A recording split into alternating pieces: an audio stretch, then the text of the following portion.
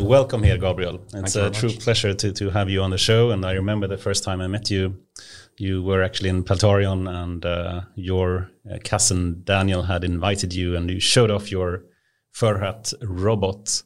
And I think everyone was really, really impressed with how we can actually have all these kind of facial expressions already working today in a robot like that. And I think that's especially true in a situation that we have today in Corona times, where everyone is lacking the type of social interactions you have physically, but not really getting when you work remotely all the time. I think it's especially interesting of being able to have these kind of social interactions in these times. Wouldn't you agree, Gabriel? Yeah, exactly. I think that's what we all miss in all these Zoom meetings we're having. Yeah. We feel that there's something missing.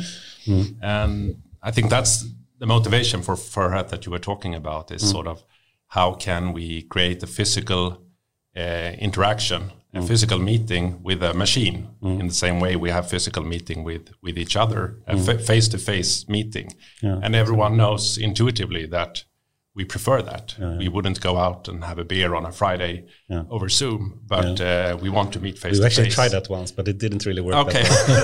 No, I can understand that. And actually, then it's the same thing with a machine, that having an interaction with a machine that has a physical presence in it, and you have a face-to-face interaction, is something very different from having it with either just a voice that you have, like in a smart speaker, or a virtual avatar on a screen. It's something different. And you as a professor as well, I mean, you have PhD students, you have courses you have to teach, etc. And I guess that it's all being done remotely these days. And it's Zoom-based, right? Or? Yeah, exactly. And I guess it's the same thing there, that it's very hard, especially if you have many people you're talking to also, to keep track of, are people falling asleep, or what's happening here? You can't read their facial No, exactly. And if we have a physical meeting, we can very quickly glance and see what's happening, and people are reacting to what you're saying and so on. So it's the same thing there. Of course, it's Have you ever thought about using Furhat in some way for your teaching or for PhD students or whatnot? Or is it? Yeah, I mean, for education, I think that's obviously a use case, but also there is an interesting use case of robots in general, this telepresence, which means that you have, if I was able to come here, I could put Furhat here, and then I could sit at home. You should have brought the Furhat here. Yeah, I didn't think about that. But okay. So I could have Furhat sitting here, and then I could sit at my home, and then I could connect to the Furhat, and whatever I say would come through Furhat lips, and wherever Does I it look. work in more or less real time, so you could actually. Yeah, exactly. You can add the lip sync. So you process the speech, and you add lip sync in real time on top of the speech. And if I look at you, Furhat would look at you, and so on. So I would to me, it would be like sitting here, and for you, it would be like me sitting here. I think we need to have a part 2 of this whole interview, but we will invite Furhat. Yeah, that would be super. That would be very interesting. Yeah. Yeah, it would be awesome. And I guess a lot of people are now wondering, who is Gabriel and what is Furhat and what are you all speaking about? But perhaps we should start simply, who is Gabriel? How would you describe your background and your personality? Yeah, so right now I'm working both as a professor at KTH. I'm working on conversational systems that can interact through conversation with people, and human-robot interaction. On the one hand, and then on the other hand, I'm a co-founder and chief scientist at Furhat Robotics that is developing this Furhat robot that we have been talking about. And how would you describe a conversational system? So that's a system that tries to have a conversation with humans in the same way that we interact with each other, or similar to that, at least. Which could be anything. It could be more of a chatbot that is more sort of social interaction, but it could also be something discussing about teaching you a new language, for example. Which one do you think are the most famous conversational cases out there now. I've seen a couple ordering pizza, exactly. on YouTube. I mean, which one do you regard as the one we should all find on YouTube after this? I don't know. You can watch the videos of Furhat, of course, but I think the one that people are mostly used to is having a smart speaker or a voice assistant, and it's not so much of a conversation. Of course, you ask it a question and you get an answer, and then nothing more happens. So that's generation one that we experience. Yeah, exactly. But of course, the interesting things happens when you start to build on that and start to ask the next thing and so on. Historically, maybe the most famous conversation system was ELIZA, right? That was built in the 60s, and where Joseph Weizenbaum was the creator, who tried to emulate a psychotherapist by very simple means. I think ELIZA is a very interesting topic of discussion, and perhaps we should just briefly skim over it to not jump too much back and forth, but then get back a bit about your background. We do this first and go to ELIZA second, because this is a good topic. Yeah, but I hate going back and forth. Okay, you decide. It's okay. So should we just have a very quick introduction to what ELIZA is, because it's one of the most, I think, famous AI systems, and one of the first ones as well in the 60s. And correct me if I'm wrong, but basically they tried to build like a therapist, and it was not machine learning based at all, completely programmed. Yeah. And the only thing it did was more or less throw back the same question or the thing you said back as a question again. Yeah. Right. And actually, it's quite an interesting sort of story behind it, because it goes back to the Turing test. So Alan Turing had this idea he asked himself, what is intelligence? And the answer was that if you have a chat with someone over a terminal and you can't know whether it's a human or a computer, you have managed to create an intelligence. And actually, the reason Weizenbaum created ELIZA was to prove that Alan Turing was wrong, in the sense that you can create a machine which has a conversation without intelligence. As a therapist. So if you do it in a smart way. So he just sort of, if you said, I have problems with my mother, it would just pick out mother and say, tell me more about your mother. Yeah. And you could actually have a conversation. And it turned out that people really liked ELIZA. And there are sort of anecdotes of his secretary really wanting to continue this conversation with ELIZA and not being disturbed, because it was such an interesting conversation. Yeah. Either it says something about humans, or a good listener. Yeah, exactly. Or it said something about how psychologists work today. Yes, I had many jokes on this. Like, it sounds like a politician. I don't know. I mean, it's called something special. Not a straight answer, just another question. It's called something like Rogerian type of psychology. Or something. It's a special style of where you basically just echo back what you hear and rephrase it a bit. Well, whatever works. But the Turing test, I think it's certainly something we should talk more about, and if this is a good test or not. But before we do that, perhaps just speaking a bit more, you have been in KTH for quite some time, right? Yeah, about 20 years now. Yeah. And what did you do before that? I think you actually went to Linköping as well, which is my university as well. When I did mine. I studied cognitive science there. So that's, for those who don't know, it's a mix of computer science and AI and psychology and linguistics. So trying to bridge these things and trying to understand both how human cognition works and how we can build cognition in machines.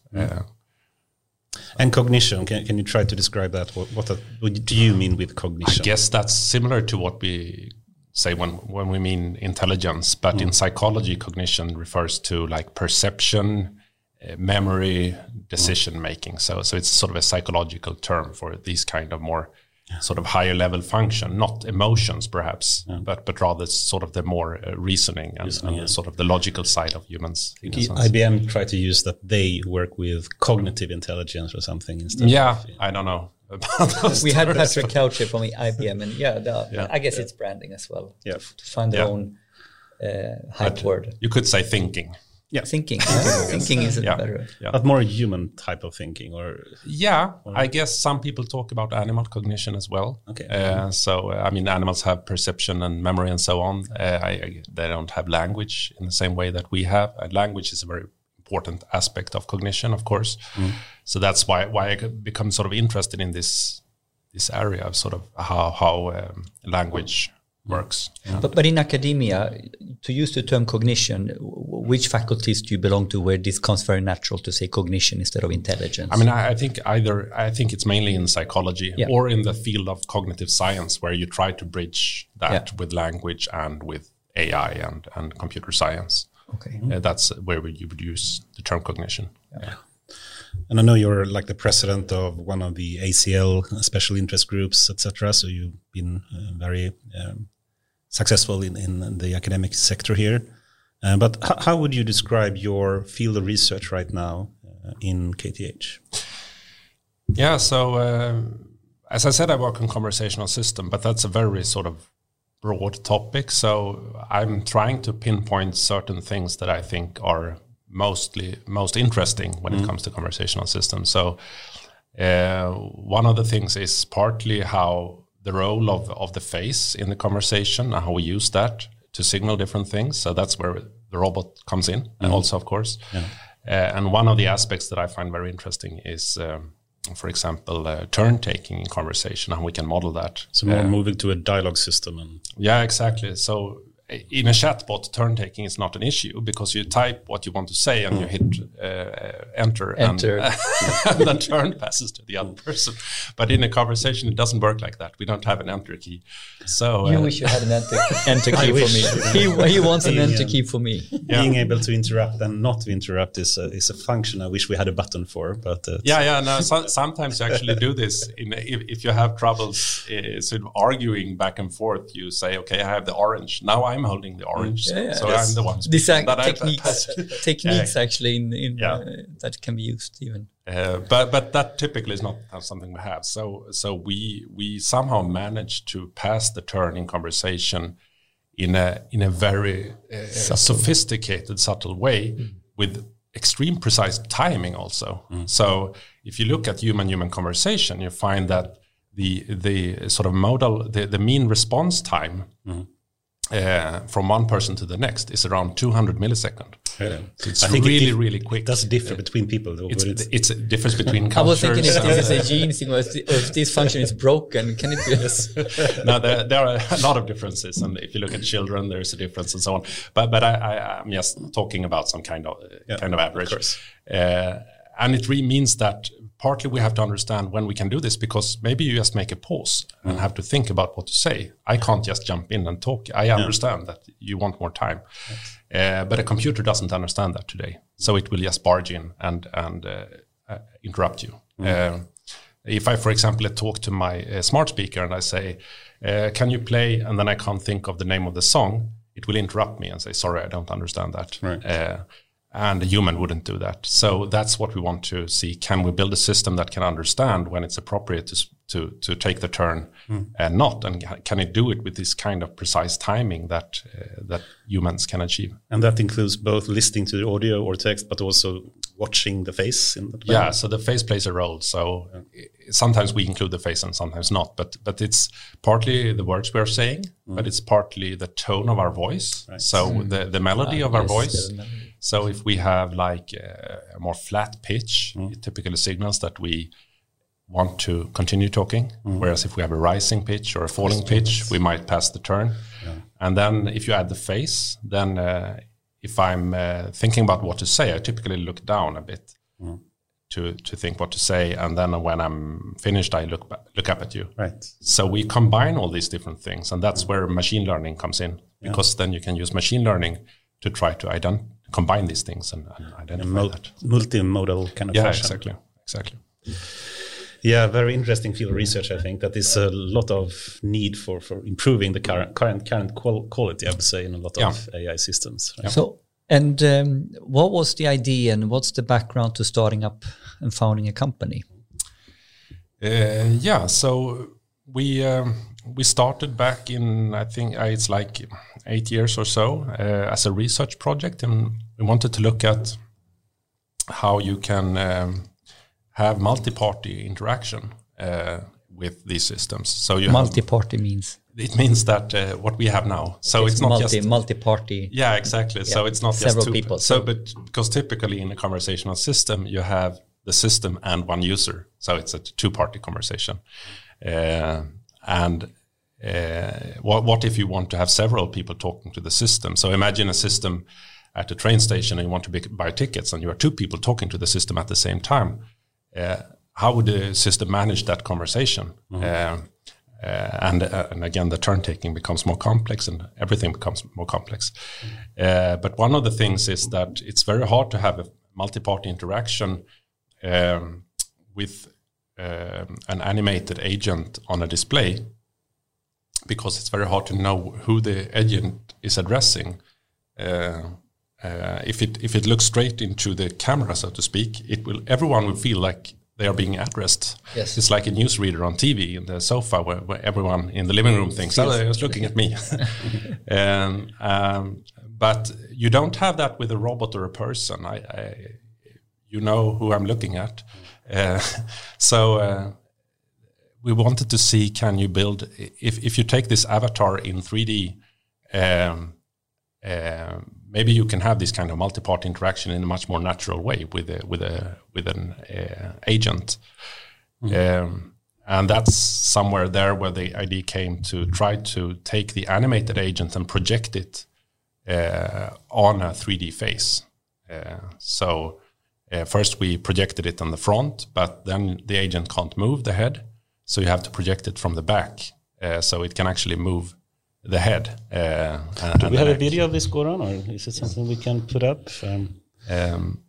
So that clearly became extremely effective once you did that, because you could have this eye contact where it really feels, "Ooh, it's looking at me," and you have the physical presence that we were talking about in the beginning. So you have this feeling of talking to someone in the same room, which is very hard to explain why that is so different, but it's just is very different.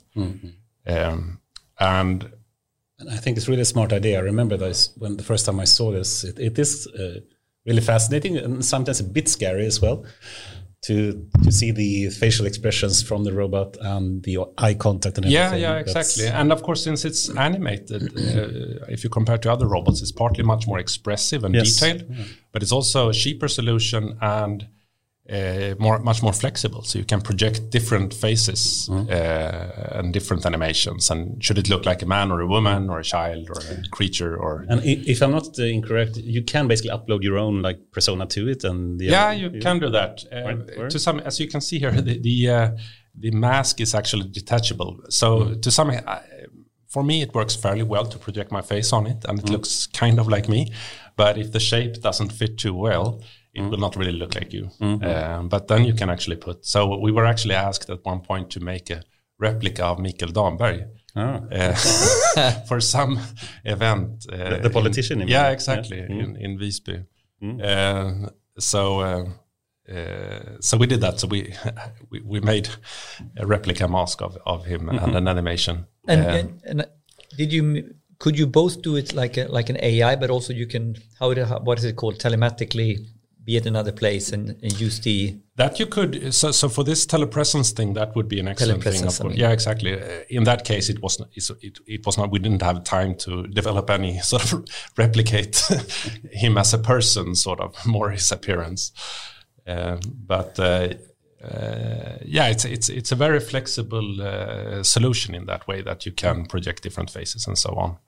And that was the sort of, once we did that and we displayed it at the London Science Museum, because there was an exhibition about robot projects around Europe, and our robot was the only one you could talk to. So you could hear the voice of the robot all over the museum, and we got BBC and a lot of different sort of, everyone was very interested in this. The robot that did the most in some ways. Yeah, in some sense, it drew most attention. So that's where people started to ask, so sort of, oh, can you buy this? And no, we are just researchers, you can't buy it. But that's where the idea came to, maybe we should make a product out of this, because it seems like people are very interested in this. So how is that? Do you have a product ready for sale today, or? Yeah, absolutely. And so we have, this is like a platform, you could say. So it doesn't come really with intelligence sort of for a specific application built in, but it's a platform on which you can build different applications. So we have a lot of researchers or research institutes in bigger companies. We sold actually one of the first customers was Disney Research. Yeah.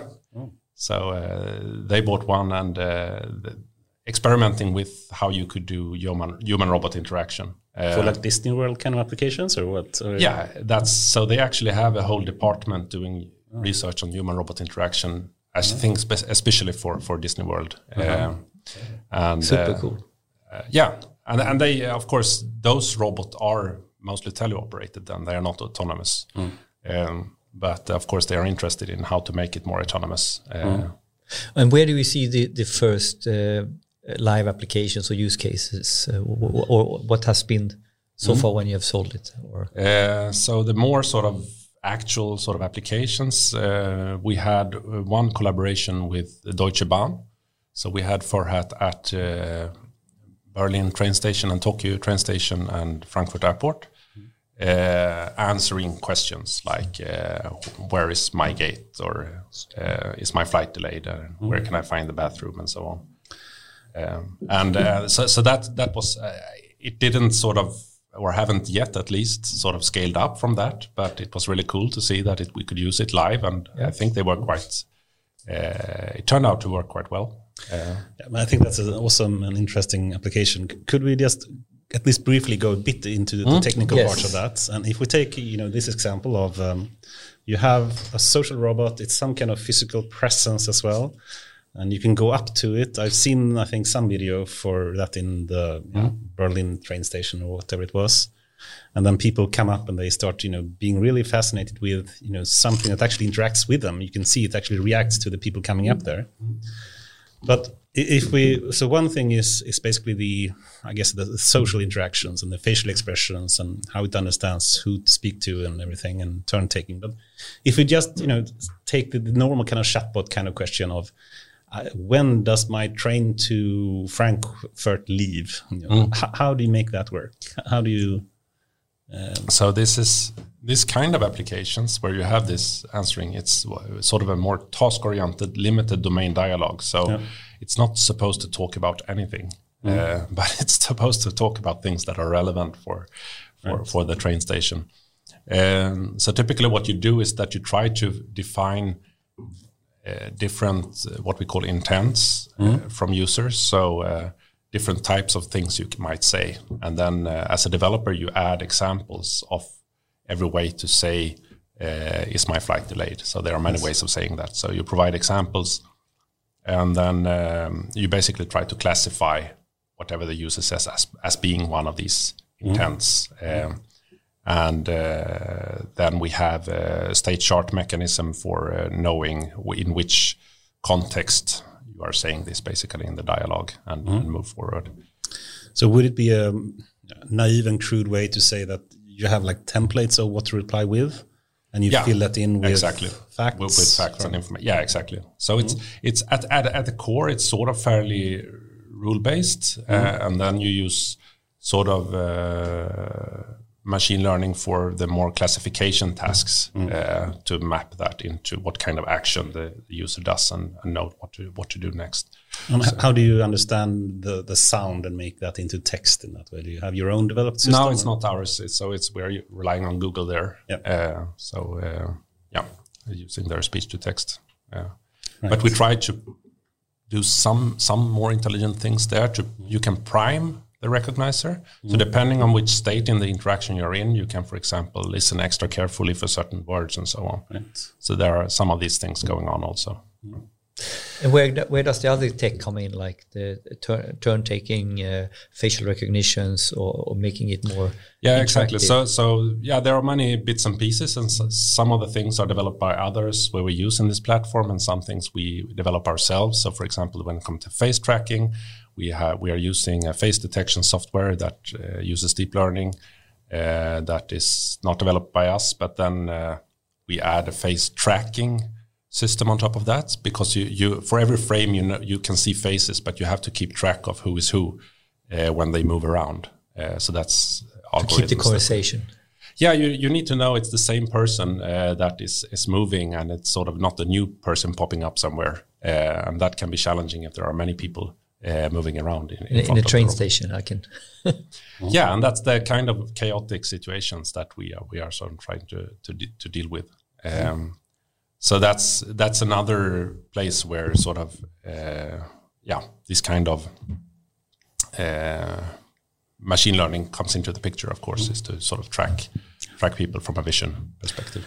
So you have the speech to text part you need to do. You have some kind of finding a proper response with the actual facts that you need to do.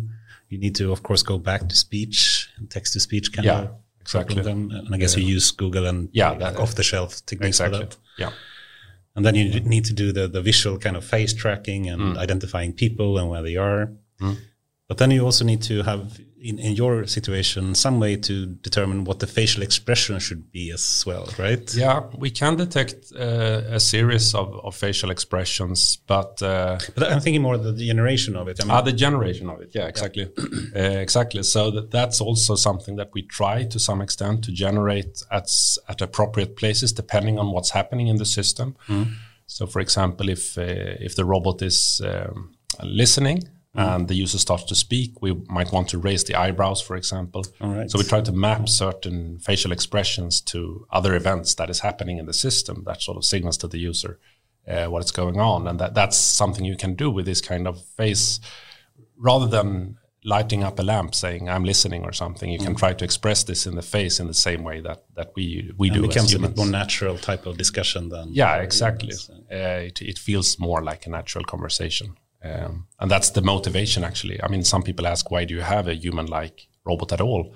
And this is one of the motivations, is that we already know how to read these signals. So we can apply it directly to the robot. And how do you train that? Is that something that you basically have a rule-based system to train up? Or that is currently rule-based. We're looking into more data-driven approaches there also.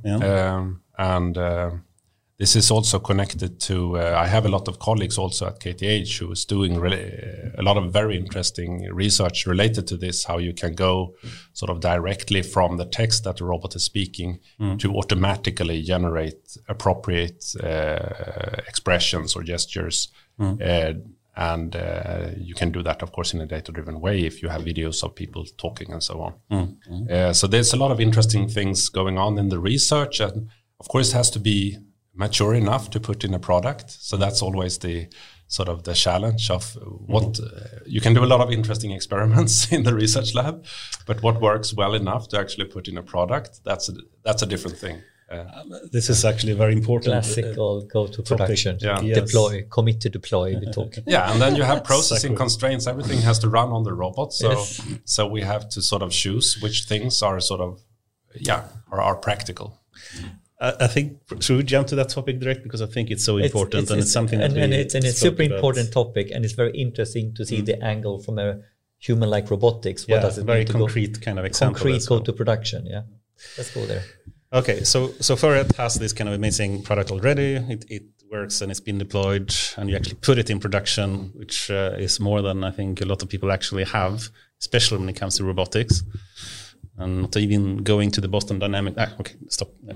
Anyway, if we just speak about this, I mean, you primarily and initially a researcher, academic researcher, and you also now have an entrepreneur kind of side to yourself and actually have worked a lot with the challenges of moving something to production.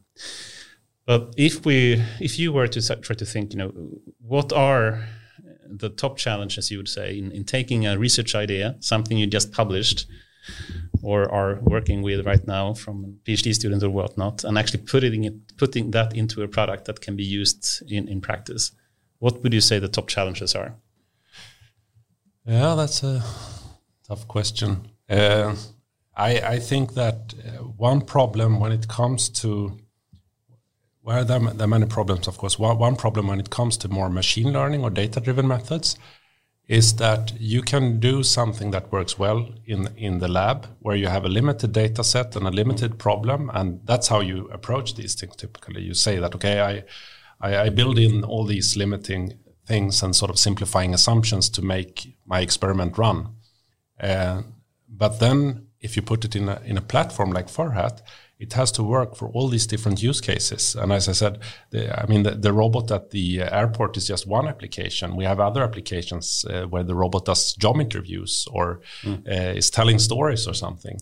And how can that model be general enough for all these different use cases? Well, often it can't. So then it's sort of a question. Maybe you would need different models for different use cases and so on. So just because you have something running in the lab, it doesn't mean that it's general enough to put in a platform. I think that's one of the maybe major limitations. And another, of course, is processing power and so on. That we run most things, everything actually except the speech recognition part, the speech to text is run on the robot. So the face tracking and everything is run on the robot. And of course, there is some limit to what you can do on the robot. So that's also a practical limitation. I think maybe these are two of the things. It has to be robust enough, basically, for work in all these different use cases and with real users in real scenarios.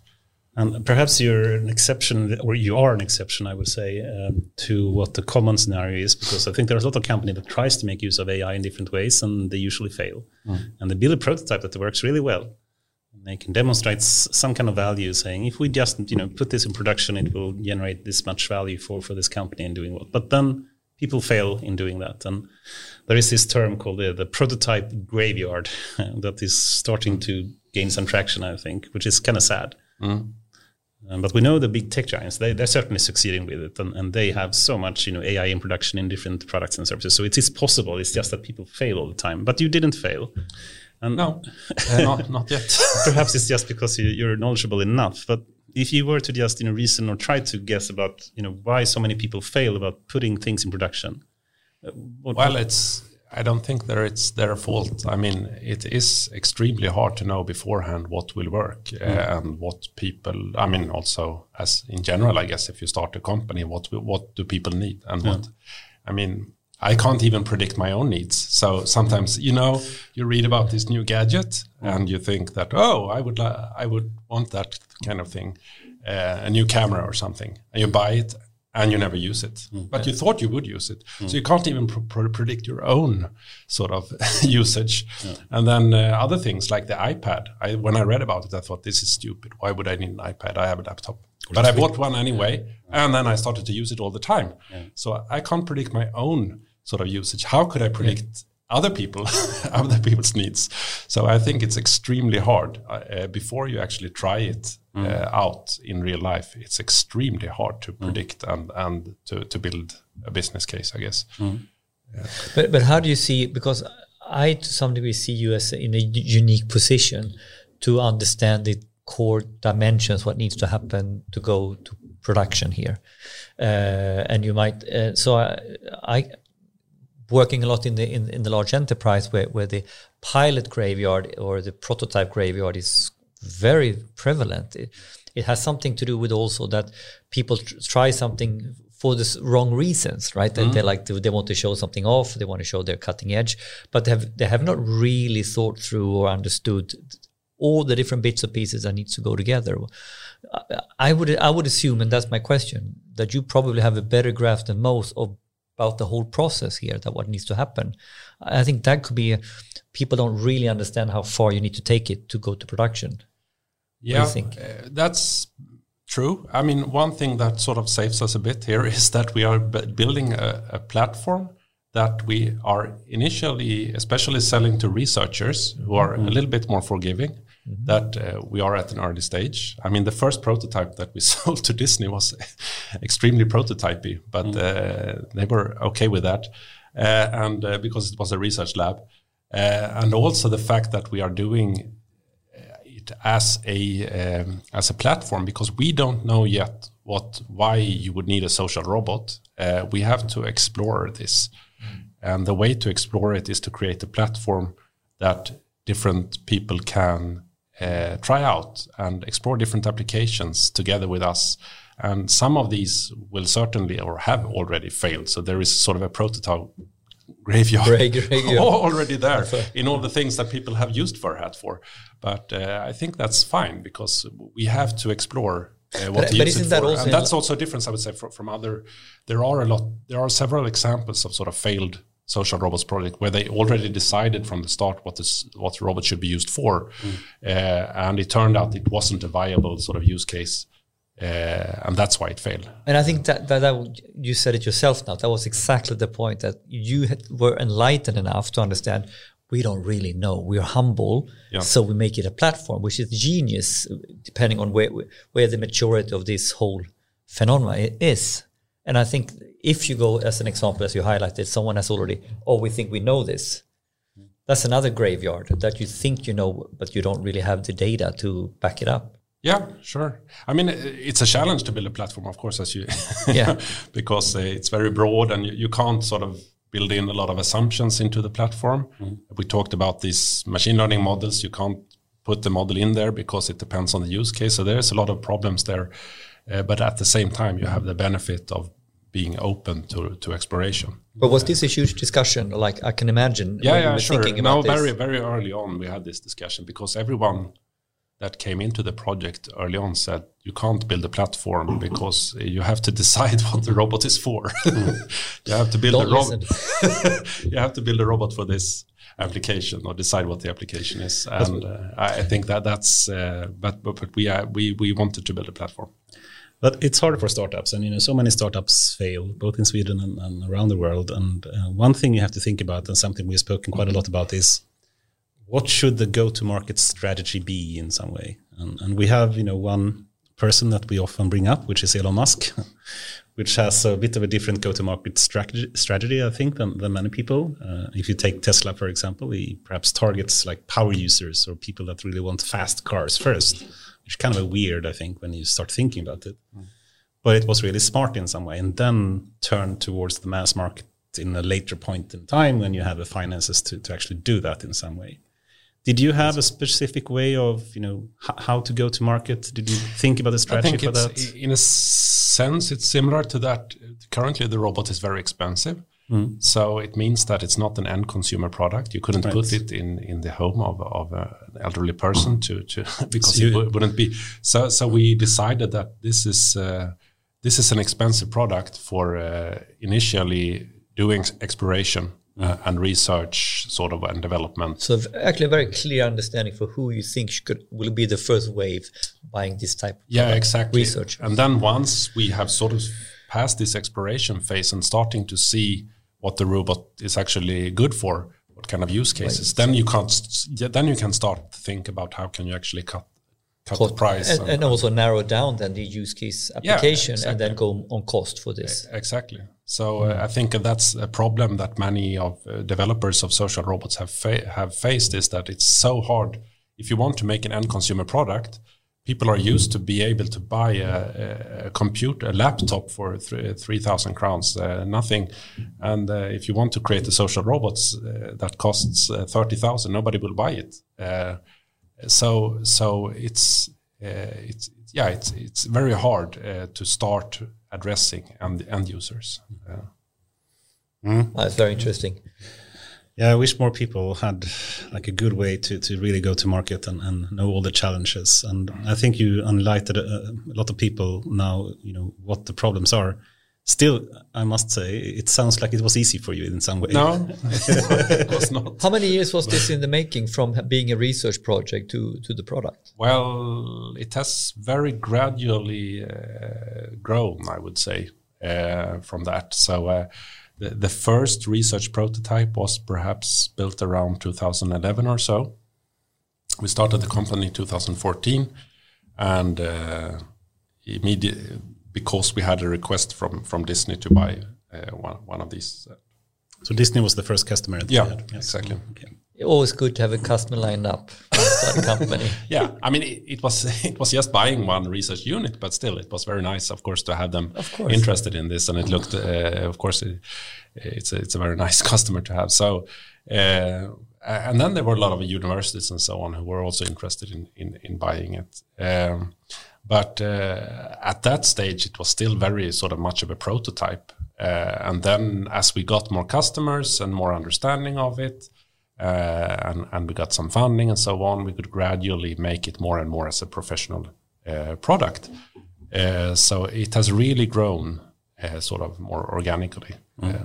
But also another angle on this go to production and be successful.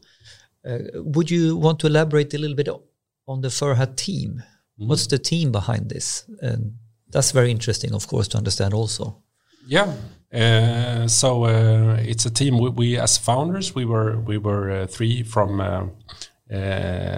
me and Samer Al-Mubayed, who is now the CEO. This was one of his sort of project as a PhD student at KTH, and his supervisor Jonas and me. So we were three people working together on this and started the company. And now Samer is the only one working full time on Furhat, and me and Jonas are still working as professors also at KTH. And then the team grew organically now, so we have, of course, an engineering team working on the software platform and working on the hardware, and of course sales team and so on, looking at different use cases and selling it to these different researchers around. And was it easy for you to see sort of what fundamental skills you needed for the different pieces? I mean, like from because you've been researching it, you knew your problems. So I guess you needed, or was that hard to pick? Yeah, a bit perhaps. Again, I think we have grown organically when we have seen needs, but of course it's hard to balance how much engineering should you have and how much sort of should you push for sales and so on. But did you do some fundraising as well, or did you? We did. So we have investors. One in England, Balderton, and one in Singapore, Qualcomm. Okay, interesting. Cool. And perhaps just to close this theme, and I'm eager to move into some other things. But if you were to redo the whole process today, what would you have done differently to make Furhat as successful as possible? I think that's extremely hard to say because it's so easy to look back in hindsight. And 2020 vision. But I mean, that's the whole thing, that you can't do that and you have to grow. So I think in a sense... let me rephrase the question. If you were to give some advice to a person that have an awesome idea and they want to build a startup around it, how would you guide them to proceed? I think this general advice of getting it out there and getting customers very early, which is a common advice. Yeah. But I think that's extremely important to see that people actually start using what you're building and getting their feedback. I think that's extremely important, to not just sit and develop something and then eventually let someone use it, but and also use it yourself. I mean, dog fooding. Yeah, exactly. But this is a recurrent theme from many angles, right? So how can you shorten the distance for each iteration and get feedback? The whole, MVP thinking, or whatever you want to call it. And we've talked about this.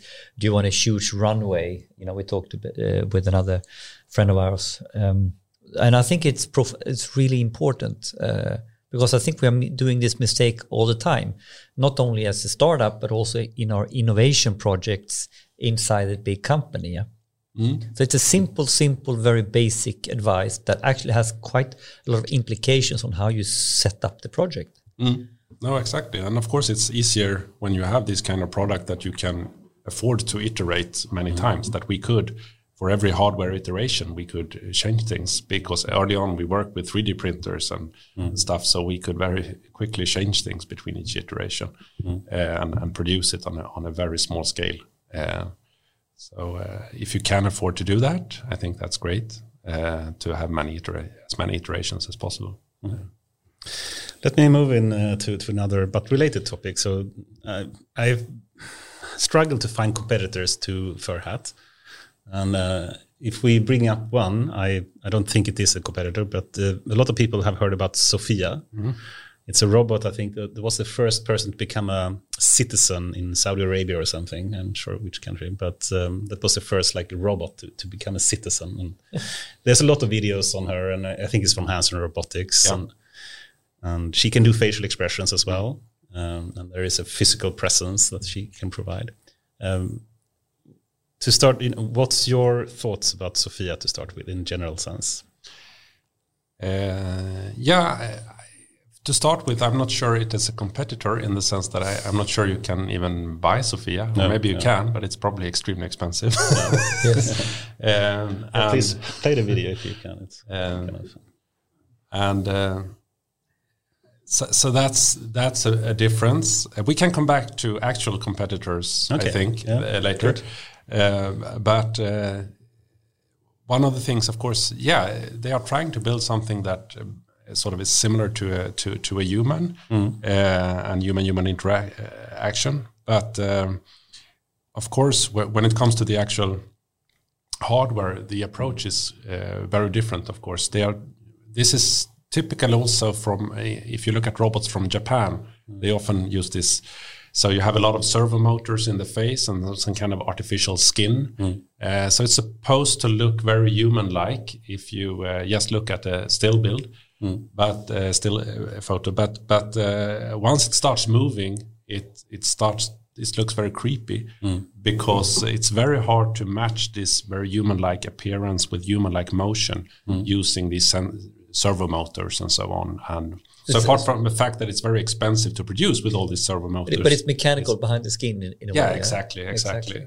Which makes it fragile and expensive and so on, and not very flexible. Again, with Furhat, you can project different faces, and this is fixed. So it's I can't really see any argument for why you would want to have this kind of mechanical solution when you can have back projection. I think exactly. I mean, I think the back projection part that you do is so genius because it actually make it work in a practical way and surprisingly realistic way quickly today. Yeah, exactly. Do you think it also says something about the state of robotics in general that it's very far behind? Interesting. I think that's the reason where you come from, because if you look at robots today and most of them are developed by people who have a background in robotics. We didn't have a background in robotics. We had a background in speech communication and speech technology and natural language processing and so on. So we were sort of more thinking how do I get from a blank slate? Yeah, exactly. And they were thinking, of course, if you're a robotics person and you're asked to build a human face, you start thinking about servos and mechanics. That's where you start. So that's what most people do. I can't really see any motivations for doing that actually when it comes to the face of the robot. We are sliding into first principle, having a clean slate. Really, this is another side pet discussion. There are, when we have several nice interviews and stuff like that, there are some recurring themes. What really works or what seems to be important. And another one is that whole first principle idea. Once again, something we talked about that Elon Musk has done well, right? To really, how can I rethink the process, or how can I rethink the whole thing from scratch and not build my business model or my engineering idea on an analogy, but rather completely from scratch. So I think that's interesting now because you come into this topic of robotics, but you're not stuck in the mindset of what it's supposed to be. No, I think that might definitely help. And and most robots today still, they are either using the servo or the robot is completely sort of a plastic stiff face, which doesn't have any expressions at all. So Sophia, for one, she has the physical performance of the robot, which is very lacking, and the servo motors that they have in the face, and she can barely walk at all if possible. Yeah, she has a lot of lacking skills when it comes to the physical robotics. And then your specialty is also in conversational systems and how you can have turn taking and conversation in a human-like manner. And do you have any knowledge? I'm not sure how much you know about the internal workings of Sophia or how they do the conversational systems. Not really, I would say. It's very hard to say. I don't think they have published much about that. So it's very hard to read about or understand what they have done. So I don't think it's very sophisticated. I don't think they publish conferences related to conversational systems and so on.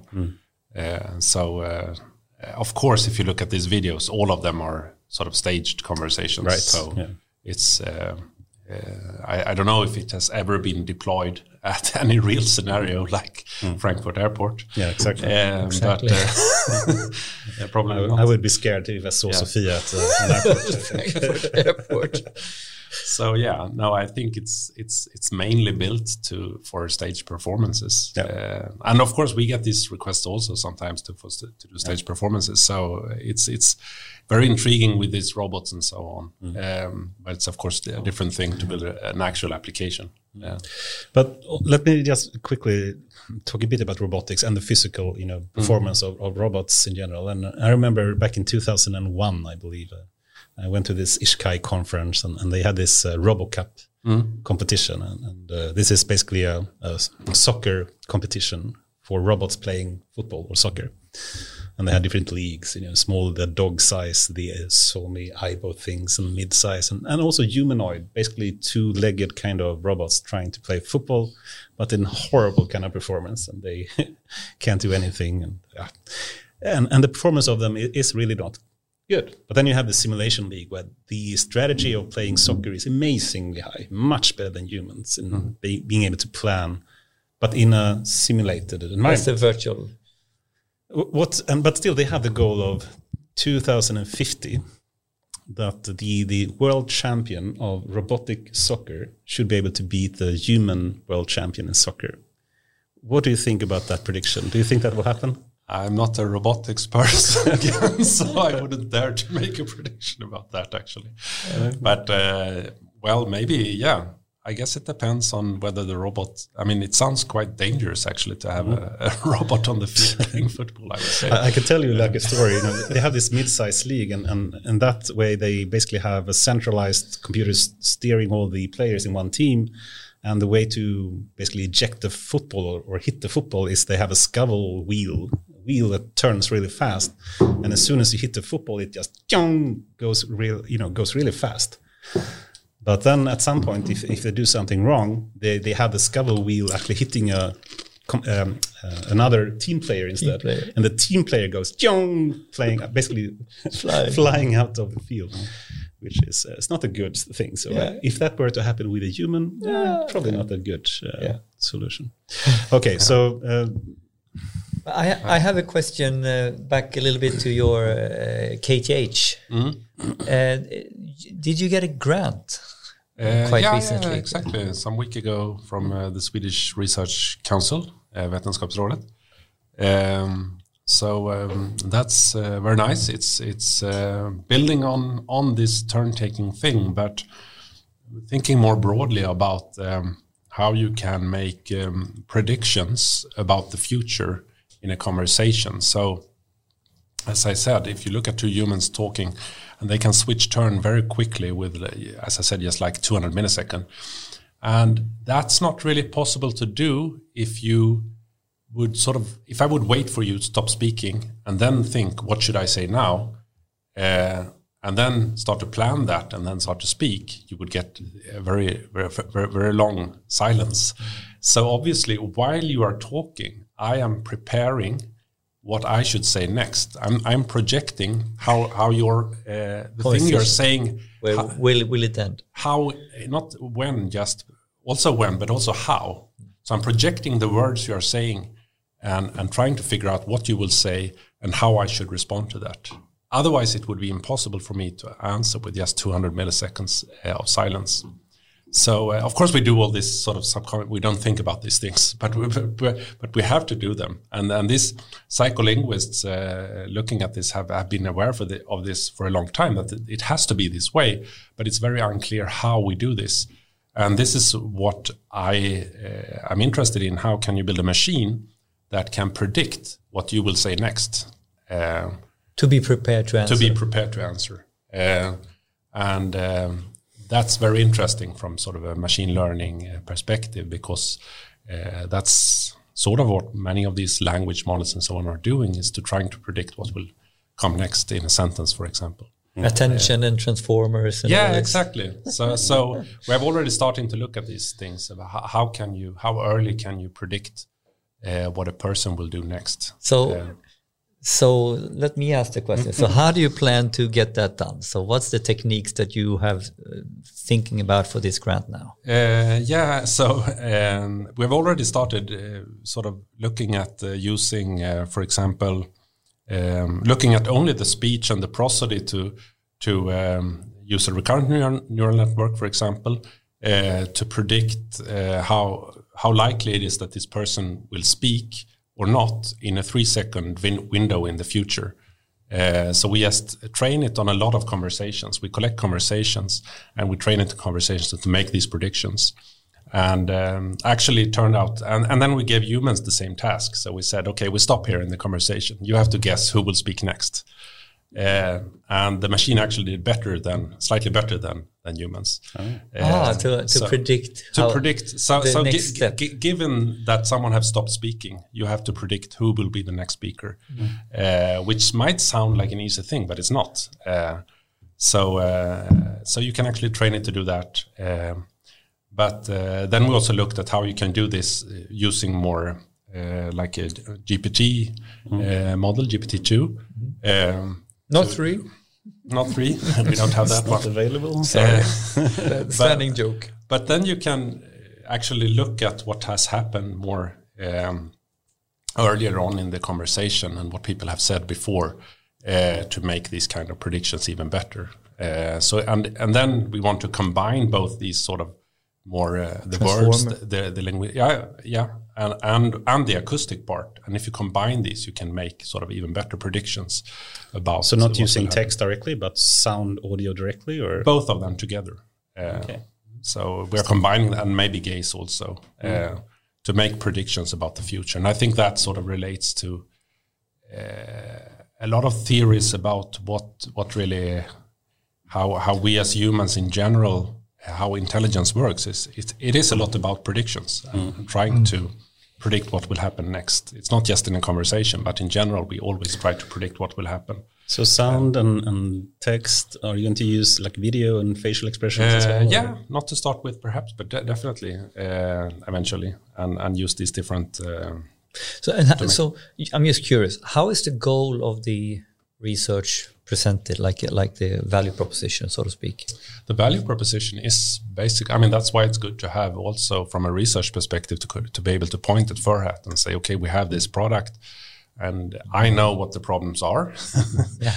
We run into them all the time. And I can motivate why we need, what things we need to improve. And I know things like, for example, turn taking, are things that we run into, and we need better models to have a more fluent interaction. So ultimately, more fluent, natural conversation, even multi-party. Exactly. So more closer and closer to human interaction. Yeah, exactly.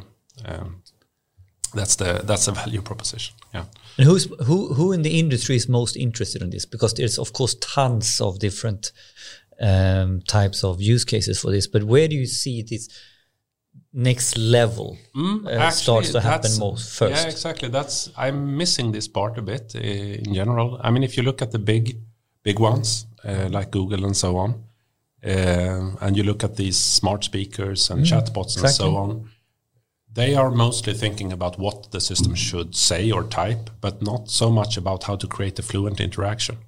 And the interaction with the smart speaker is not very fluent. But jump into that discussion, because there are a number of recent models published by Facebook and Google, like the Blender system and the MENA system, that are these huge transformer models, with billion parameters and trained on all the conversation from Facebook and Google and whatnot, and can at least produce a set of like textual dialogues that seems rather human, wouldn't you say? Or in some sense, yes. I mean, the general approach there is to build what they call open domain systems. So you scrape the internet for all kinds of dialogues you can find, and then you just train a model that tries to mimic this. And for that, you can build a certain type of dialogue. But the problem is that what if you want to do something where there is an activity going on, like me going to the airport asking about information? There's a purpose with this interaction. Not just general No, bullshit. Exactly. Then you can't really use this system, not at least directly. You have to do something more for it to have some knowledge about this specific domain. I mean, they can have general knowledge, like who's the president.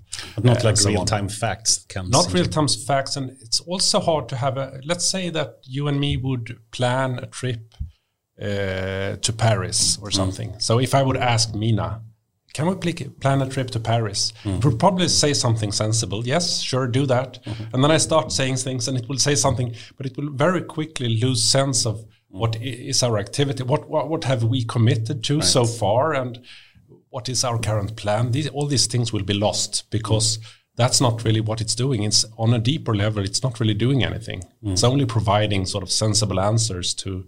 It sounds like a GPT-3 in many ways. Right? And I'm glad to hear that. It's not really... we are cutting GPT-3. All right, let's not really doing anything. It's not doing anything. It's just cool. On a surface level, it seems to be doing something, and it is super cool, and it is impressive. If you want impressive, if you want to emulate that kind of sort of initial interaction between two people at a bar, but here we have you can do that. But here we have a proper use case application. We want to do something. We want it to be meaningful to provide an outcome. So what's missing, right? What is it that you want to work on? What is the thing that you need to add to these systems, in your opinion? Yeah, so I think unfortunately this kind of end-to-end approach is very hard to apply. It's generalist one. Yeah.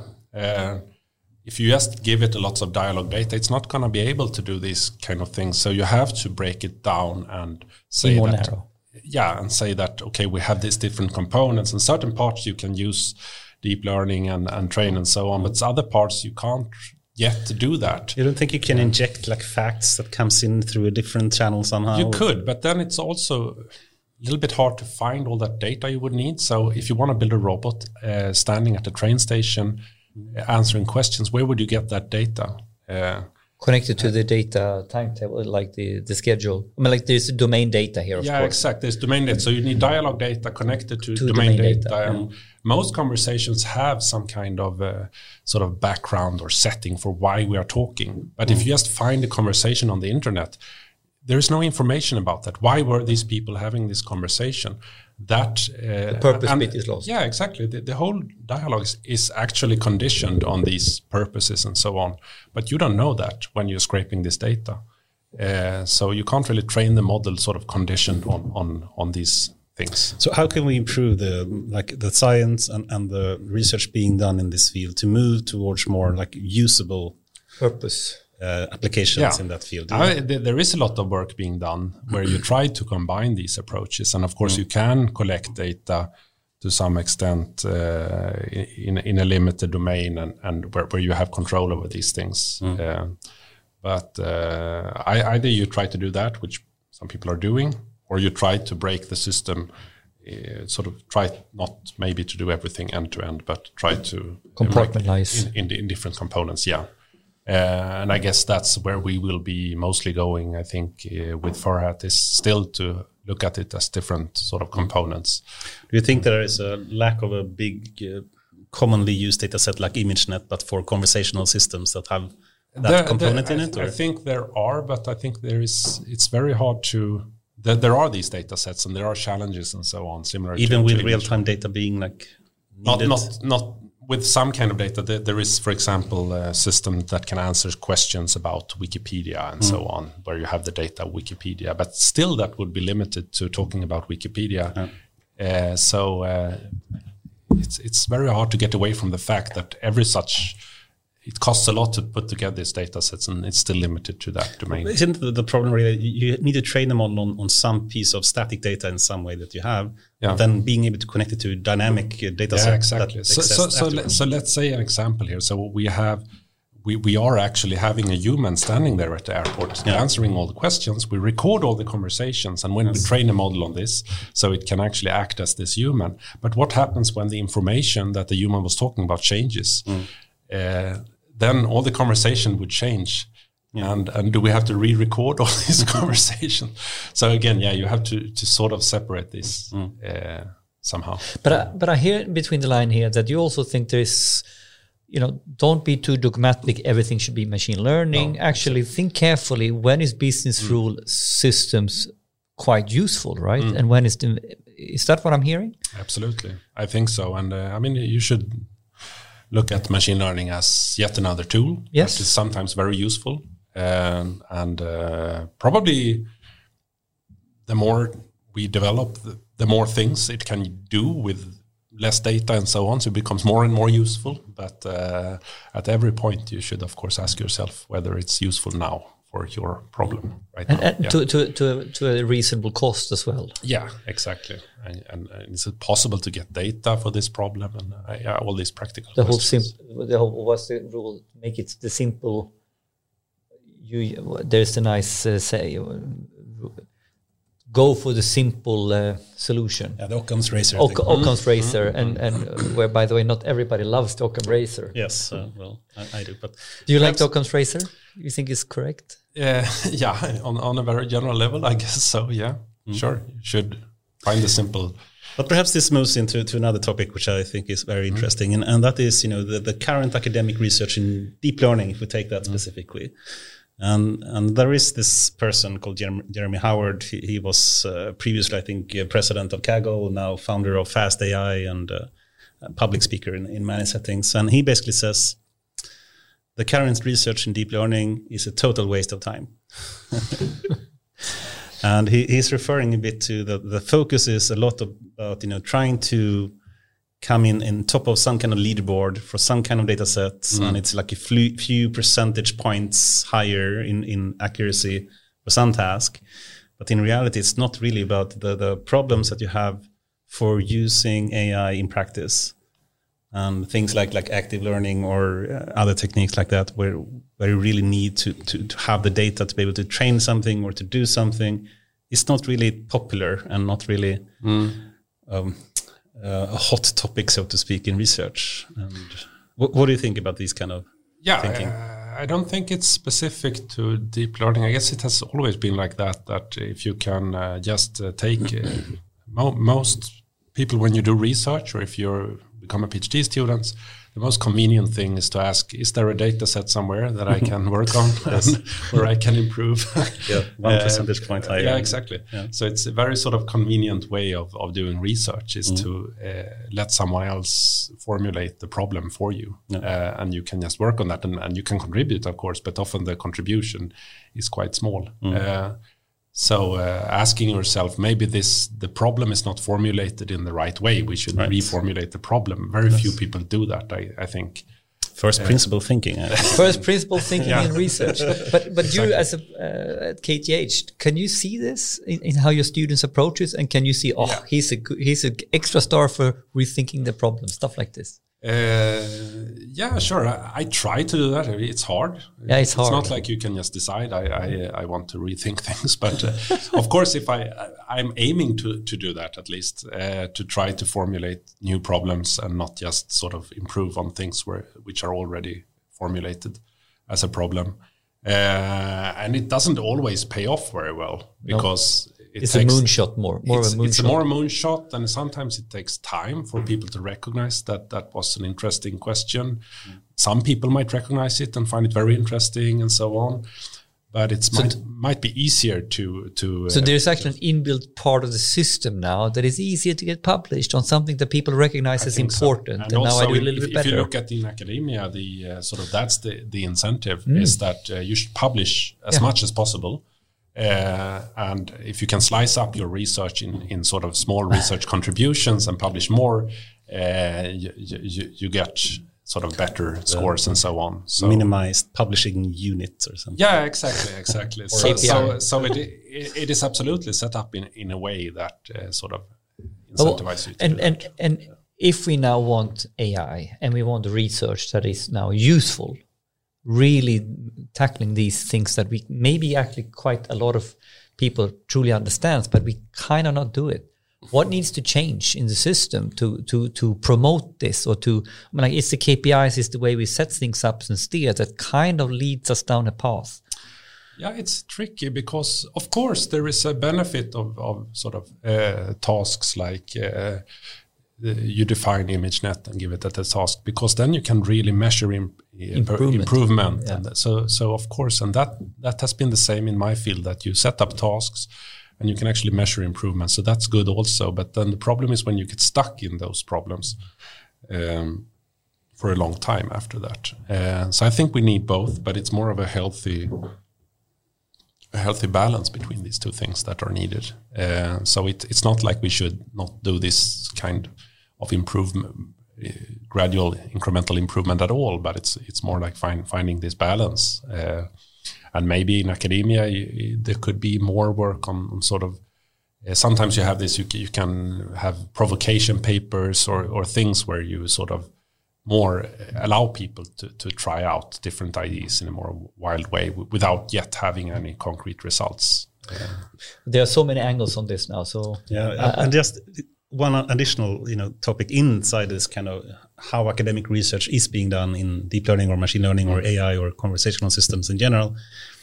There is also this problem of how traditional conferences work, how journals work, and the lead times that you have to actually do a publication. And these days we have archive and these type of systems where you usually do preprints, before publications. And I would guess you start to do referencing to preprints more or almost than the proper conferences. Yeah. What's your thinking about the whole idea of traditional conferences and journals? I still like it in the way that it provides some kind of quality measure. With this preprint, it's sometimes now even big companies don't care about conferences. They just put it directly because if Google publish something, they know people will read it anyway, right? Exactly. Why would I bother trying to publish it? And I still think some kind of quality assurance system is good to have. Because we know it's a lot of bad research being done for sure. And also I'm not at all into the research on COVID and so on, but you've heard a lot of complaints about all these research being pumped out on archive without being peer reviewed, and journalists start citing that before it has actually been confirmed. And maybe it's that's a more severe problem than in the field of computer science. Well, if journalists at least cite archive papers, it's better than perhaps other things. Yeah, and there's something that's been floating around. I saw it blink through in the news feed, or if it was LinkedIn. Several researchers now sort of going together and say enough is enough. This is not real research anymore, because more and more people are publishing papers without any results that we can actually look at and compare the results and learn from and take it further. And it was these statistics, like less than 15% had real data that you could actually look at what they've done and take it further. So what do you think about that? I guess that's a big problem. I mean, I personally I don't look that much at archive. I mostly look at conference. And this is typically the Googles and the stuff. I mean, industry. Sometimes there are exceptional cases, but then typically you read about it to someone say you should read this. But otherwise, I think there is a healthy filter in these conferences, selecting papers that are actually worth. Because somewhere when you don't have the data and it's not open anymore, how can we take it further? That's a problem also, of course, of sharing data and so on. I think to some extent that has also become better, perhaps, that people are more used to having to publish your data and being open about your data. At least, again, if you look at conferences, they are asking more for this now, that you actually sort of have to publish your data and make your studies reproducible and so on. Exactly. So I think, at least for conferences, this has actually been an improvement, I would say, recently. Yeah, I agree. And even if there has been an increase in both publishing data sets and I think also the code, for whatever kind of models. That was the argument. The problem, I think, especially in conversational systems and NLP that you work with, is that you can't really train a GPT-3 model yourself. You can't really train a MEDA model yourself. I mean, that requires like thousands of machines and many, many millions of dollars to train. What's your thinking there? I mean, how could you ever produce a similar model as the tech giants can without having their resources. No, I guess you can't, and that is a problem perhaps, but it depends on how important GPT-3 turns out to be. But let's ignore GPT-3 because it's kind of a joke. It's over now. It is very expensive, of course, to and not for everyone to train these models. And I don't have a good solution. But has it been a problem in your research? No, we haven't trained that kind of models yet. That requires that. No. So for us, for the kind of research problems I've looked at, that has not been a problem. I'm glad to hear. Can we talk a little bit about the need and the purpose of more academic research versus industry research, and is it the same? Is it different? My father, who is a doctor by trade, but actually he was medical doctor, but he's a docent in physiology, and he did his physiologen in Göteborg, and we came into this conversation not so long ago, where he's basically like with very strong, firm. I don't know how we came into this, but as a private conversation, like we need to have academic, like open research or generalist. I think he used the word in Swedish, journalist research, because that's how we really open up the next level. So not tied to a very concrete problem, or I don't know how to frame that. So how do you think about all that, like the purpose of academia versus industry and research? Yeah, I'm not sure I understand the question. Not very well framed, I guess. But it's I'm trying to sort of understand your point or ideas around. Do we need generalist research? Is that and is that more the purpose of academia? I guess one way to phrase it. You can frame it. There is two dimensions, I think, to this point. One is being open and publishing the results and being frank and not doing patents, but really doing scientific articles describing the thing to be able to reproduce it, including code and data. And I think even industries, especially in AI, are doing that really well, like Google and Facebook. Not perhaps Amazon and Apple, but some companies are. But then there are this other issue, which is more about, if you have industrial work, sometimes they choose not to publish about it, and they want to really keep it to themselves in some way and have proprietary kind of systems that they develop and not really share. That's one area. And the other point that I would like to point to, I think what you meant is more the fundamental type of research versus more applied research. Yes, that was what I'm trying to. Okay, good. Fundamental versus applied is probably the best. That was my angle, at least. Yeah. Okay. No, of course, I think it's extremely important to be that we can fund more fundamental research, and that there is enough funding and sort of patience for that. And I think sometimes, of course, the government is very eager to see quick sort of results, and sort of being able to always motivate the commercial value of everything. And I think there's a balance. Of course, you should be able to motivate why your research is important, but maybe not always in that kind of sort of short term. And of course, there are so many examples. So phrased in a different way, where do you think investments are lacking today? Is it in more fundamental research, or is it more in applied research? In the field of data, AI, and conversation systems. It's hard to say in general. I would say I think in Sweden in general we have quite a lot of funding, especially now in AI with WASP and so on. Yeah. There is so much money, so it's almost hard, I guess, to find the to find the right people to do the research. So in that area, I don't think funding is a problem. But is it too much focus on fundamental or applied? Then, or what do you think? No, I don't know exactly. I think it seems like it's a fairly good. Very good mix, I think. Yeah.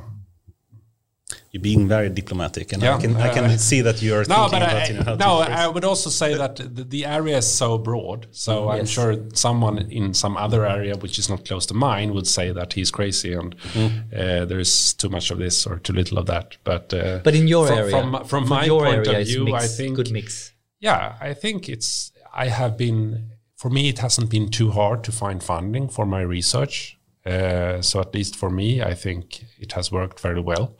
And there are different ways of applying for funding and so on. So for me, it has worked. But I totally respect if it's... Okay, so let me put the words in your mouth because you don't want to say it. You're too humble person, I think. But I think I wish more people did research the way you do it, which basically are thinking about how really to apply research as well. And you really do that to the extreme, even putting things in production and then using that as an motivation for why I should get more fundamental research funding, even from the Swedish Research Council, which is one of the hardest places to get research funding from. And I think that's an awesome way to do it to show a symbiotic wheel between fundamental and applied, fundamental and applied. And it's actually in my case, that's true. I'm trying to combine sort of. There are fundamental, interesting questions here, and there are very applied, and I try to cover both. Yeah. And one interesting thing is actually, since we're working on modeling human conversation, I can apply to both sort of the science and technology part, but I've also funding from humanities and social science because I study language. So actually, I can actually apply very broadly here and motivate my research from both of these angles, which is nice. But this is one of those moments when someone says something really simple and smart that sounds brilliant, and that's the way to do it. This symbiotic, a strategic understanding for how one leads to the other, leads back to the other. I wonder if that is always the case. I can see how someone gets stuck on this or really gets stuck, on their fundamentals. I think I'm simply lucky to be working on an area that has this kind of broad impact on both understanding and have implications for understanding human communication and this very applied perspective. But I think you're humble because I think anyone can challenge themselves to think strategically in this way and then find the concepts that would work more closely like this. I'm not sure everybody's challenging themselves to go in this direction. No, that's possible. I think you can frame. I think you can always sort of take a step back and think what is the bigger picture? What is the broader view here? Exactly. On what you're doing? What is the bigger relevance? And that again goes back to this sort of not just trying to work on this data set and improving these numbers. Exactly. But more thinking about what is the bigger implication here. Yeah. Awesome. Perhaps we should go symbiotic applied fundamental. I like that. We are trying to come up with T-shirts, right? Yeah. Slogans. But okay, moving into a more applied and practical theme. The area of chatbots is very controversial, and I must say sometimes we get a lot of requests for can't you build a chatbot for that and I hate that question, I must say. Usually because the current logic about the existing systems, the open source or the more commercial tools that's available today to build chatbots is very limited in terms of intelligence and what you have to do. So you have to manually program everything. And usually if you apply it for something that a company they want to reduce the cost of something, usually it's customer support or something, and they say, can't we simply replace these humans with a chatbot instead? And they try it, and it usually turns out to be really poor performance, and the users say it was so much worse compared to before, and then everything say, perhaps this AI thing, and now combining chatbots with AI is a bad thing for us. I'm sorry to phrase it in this way, but the whole what's your feeling about the current state of commercial tools in chatbots? There are a number of them, Google Dialogflow, Amazon Lex, and IBM Watson and whatnot. So many tools out there. What do you think about them? No, I think they are very similar, and they are not that far from the kind of tools we have at Furhat, for example, we are developing at Furhat.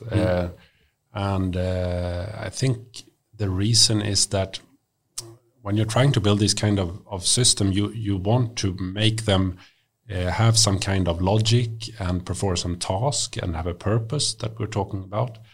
And of course, you would like to just feed in the data of humans selling tickets, and out comes a fantastic chatbot that does this.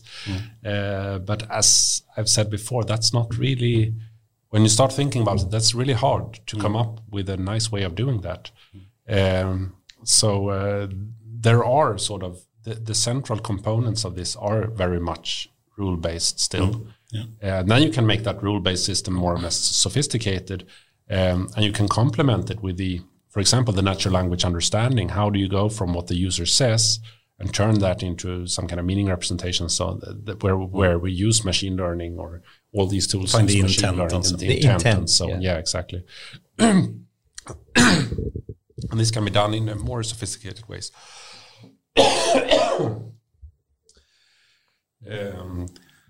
But otherwise, it's people are trying to add more and more intelligence to maybe be able to write fewer and fewer examples and so on. Yeah. But the main logic of the system is still gonna be rule based, I think, for some time. Yeah. And there are, of course, a lot of positive examples. I think everyone is using Siri and Google Assistant and the Corona, not Corona. Was that a Freudian slip? I'm not sure. So Microsoft's version of that as well. What is called? It's not Corona. Cortana. Oh my God! Have you used the Corona? Oh, that's almost funny. But they are, I think, increasing in performance quite a lot, and you can ask them very open domain kind of questions and answers, and they can give surprisingly good, at least like one step kind of answers to the questions, right? What's your thinking about in the current state of the performance for these kind of home assistants that we have today? No, I think also, especially the way they can sort of look up answers. If you ask something, it can look up the answer on the web and sort of summarize an answer. And these kind of the natural language processing that works very well. And to some extent, you can ask follow-up questions, but it's still very limited, of course. And partly it's because they are supposed to answer such a broad set of different types of questions. So it's very hard to cover. And also as a user, it's very hard to know what you can actually do with these systems and how smart they are. Because you try at one point and it failed. And then they update it all the time. They have thousands of engineers working at Amazon developing Alexa, for example. And of course, a lot of things are happening, but as a user, it looks like the same speaker. And you don't know what is happening there and what more interesting things it could do. So if you were the chief architect of Alexa, what would you change in that product? Yeah, I don't know. Actually, I think it is a very good product for what it's supposed to do. It's designed from the start to be able to answer questions and perform things like playing music and so on. So I think they have deliberately designed it to be sort of limited in what kind of conversations it can sort of engage in. And that's probably a smart choice. It's very different having a device in your home because it could potentially talk about anything and answer any questions, which it obviously can't, compared to putting a robot in a train station because it's so obvious what you're supposed to talk about at the train station. You see the robot there, and it's even dressed up as a person working there. And it's so clear. Was Furhat that as well? Did close like they had the Deutsche Bahn kind of. Okay, that's fun. So that's actually one very nice thing with Furhat when we put it in a public space is that's so clear what you can talk about. Right. Whereas with your assistant, it's not. So I think if you would try to make Alexa more human-like that Furhat, it's very easy that it would be so sort of unclear what you could actually talk about, and it would probably disappoint you because people would start to think that you can say things that you can't and so on. Actually, we had some jokes. Or are you like Mac or we like PC? We have a new one. which assistant do we prefer? Who's the best? Siri, Google, or Alexa? Who is best, and why? I don't know. I think I don't know. I have seen some tests showing that Google seem to be a bit better actually at especially at handling these kind of follow-up questions and so on. But that's changing all the time, so that's what I say. It's very hard to know. But I have my personal view. I have my personal from real life. Are you using all three of them, or have you tried it? I have no experience of Alexa really. Yeah. I have quite good. I tried to date Siri, but she didn't like me. No, but typically for me in the car, I really think it's a good idea to have voice control in the car as a way to manage your car or manage where you're going or finding eco on the way home or going up to the ski resort and where's the closest eco on the way. So I've been deliberately talking quite a bit, maybe too much with my assistant. and I changed car recently and with that car going to a Google system. It's amazing. It's really, really good. And it's also completely integrated with the whole car. So I can hey Google, give me more heat in the seat. Hey Google, where's the closest charging station? Hey Google, imagine people sitting in the car right now listening to you saying that they will actually start heating up the seats. That's not a good thing. That's actually a good joke. Hey Google. And by the way, my kids do that all the time now. They say, "Hey Google, how many stars in the sky?" Stuff like this. And we have a lot of fun right now. So I actually think Google is quite ahead. Yeah, the simple topic of finding a street, I guess that's typically why Google is best because they have the data for that. But they crush the rest, I think. Oh, I also find myself sometimes when we have a dinner conversation and you sort of some fact that exactly like this. You can just ask Google, and often you get the right answer. Yeah, quite impressive. And Siri for me, it's okay, but Siri is more. She doesn't understand me. She really doesn't understand me. Yeah, I'm very biased in the field, so I shouldn't even say what I think. No, you have to. But I never use Apple products at all. So forget about Apple. But what about the other two? I kind of like Amazon actually, and some of their ecosystems. You try them both, yeah? Yeah, but of course I use Google more and have that in my home. But I simply have no experience of Alexa, so I can't. And I've seen some really awesome performances by Cortana as well. I think actually Microsoft is underrated when it comes to that. I heard this, but I don't have experience. So but still. It's some joke. But okay, so you mentioned a bit, what the top competitors potentially for Furhat would be. Is that the commercial chatbot type of systems, or who would you say the top competitors for Furhat would be? It depends on what you compare with. You shouldn't probably compare with something like Alexa or something, a smart speaker, since we are not targeting yet, at least, sort of end customers in their homes. Do you think there will be like a facial expression version of a home assistant coming soon into homes? There might be. I don't know. I'm sure they are working on some prototype. Or I've actually heard that they are. But okay, interesting. Who knows what will come out in the end? Again, it has to be very cost effective. Exactly. For people to buy it. Right. If you more look at sort of social robots market than the Pepper robot by SoftBank. So this was originally a French company, Aldebaran, that was acquired by SoftBank in China. So this Pepper robot is used in the same way, I would say, that Furhat is being used in public spaces, for example. That's that's maybe the clearest competitor, I would say. Interesting. But it has arms, so it's unlike Furhat, it has arms. But on the other hand, the face is not expressive at all. It's just a static face. So they're going down a different route in a way. Exactly. It can to some extent move around, but it's quite limited in that sense, I guess. There you can see it. That's the Pepper. How many is doing the idea that you have, which is brilliant with the back projection to get facial, quite simple way to get facial expressions. Is anyone else doing it? There are some examples, but very few, I would say, that are sort of in the same way that we do. So I'm not sure there are any sort of active ones. I think they haven't continued really.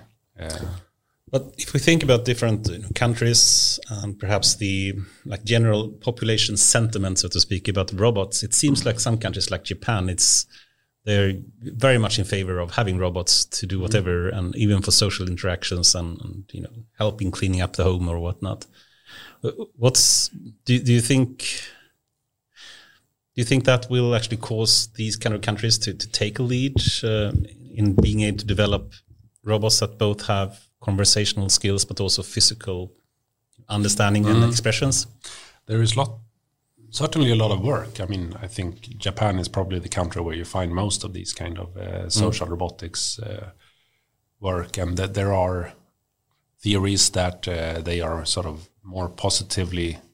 have a more positive attitude towards the idea of interacting with robots and so on, that they are sort of so they are very. I still think it has to provide a value in the end. So I think it's probably very easy to find early adopters in Japan, but they are trying it a lot in like elderly care and so on to have robots and use them for companions and so on. And of course, part of the reason is that they have a lot of elderly people in Japan. Do you think there will be a fur hat dog at some point in the future that basically is a companion for elderly people or something? Yeah, we actually had a fur hat dog. Really? You did? You've done it. You've done it already. A back projection dog face. It was quite fun. Oh, interesting. But we still have that mask somewhere. As a companion, I think it makes total sense. There are the idea of designing it as an animal. There is this Paro robot. I don't know if you have seen that one. No. It's a seal. So like a swimming seal kind of thing, or what? Yeah, you pet it. So it's like it's like a robot pet, but it's shaped like a seal. So you, I will see if we can see it here. What's its name? Paro, P-A-R-O. Paro robot. Not W. It's Paro. Yeah, I saw it. Yeah. The therapeutic. And it's specifically designed for people with dementia. I see. And it's supposed to be very comforting. And the design is very clever because you don't expect a seal to do very much. Yeah. It's just lying there and maybe looking at you with its big eyes. Yeah. And I've seen other examples of people trying to design a robot cat, for example. And I think that's not as good idea as a seal, because you have other expectations on a cat. It should move. It's very awkward to have a cat that just lies there and doesn't do anything. So designing it as an animal, of course, because you don't expect it to talk and so on. It's a smart thing to do. It's a smart thing to do. The question is, of course, could you do something similar with something that could talk to you and have a companion? And I think you could, but the challenge there is this sort of more long-term relationship.